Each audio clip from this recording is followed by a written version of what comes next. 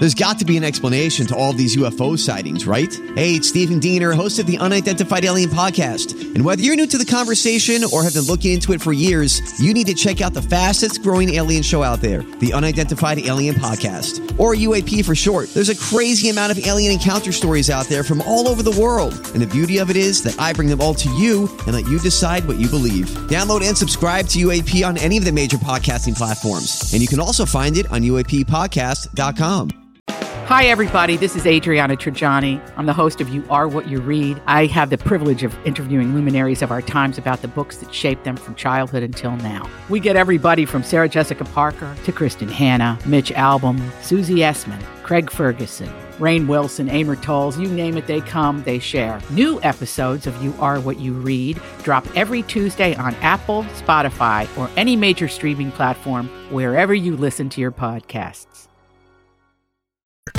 Everybody. It's another My Talk Dirt Alert. The stories and headlines getting our attention from the world of entertainment and showbiz on My Talk 107.1. Care to share with us? Well, you guys, this is some breaking news according to TMZ in the last hour or so here. Amanda Bynes is less than 24 hours from personal freedom. Oh, good for her. Yeah, a judge has set the stage for the end of her conservatorship, according to new legal documents obtained by TMZ. The judge for the case issued a tentative ruling Monday saying Amanda's conservatorship is no longer required. Now, while it is a tentative ruling, the court's hearing is scheduled for Tuesday morning, and they are almost certain that this will continue because at this point in time, no one is objecting to or petitioning to not end her conservatorship. So as of tomorrow morning, looks like Amanda Bynes will be free of her conservatorship. Good for her. Jennifer Lopez and Ben Affleck, you guys are spending some money to continue this relationship. They are house shopping in Bel Air, you guys. The two lovebirds put out $50 million in escrow for a massive Bel Air, Los Angeles house that's 20,000 square feet, according to TMZ. It is also 10 bedrooms, 17 bathrooms, a pool, a gym, an incredible city of the view with, like I said, a $50 million price tag. So, wow.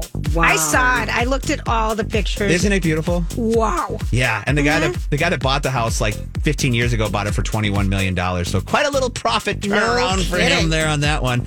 And finally, you guys, fans of Addams Family and lately Christina Ricci, because she did such a good job in the show Yellow Jackets, she is going to be returning to the Addams Family.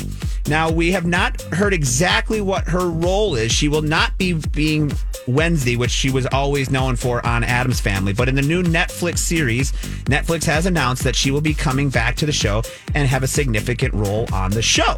So that'll be kind of fun if you ever watched the old Addams Families and Christina Ricci. And like I said, she's just been kind of hot with Yellow Jackets Big lately. time. So it's great to see her getting some more work.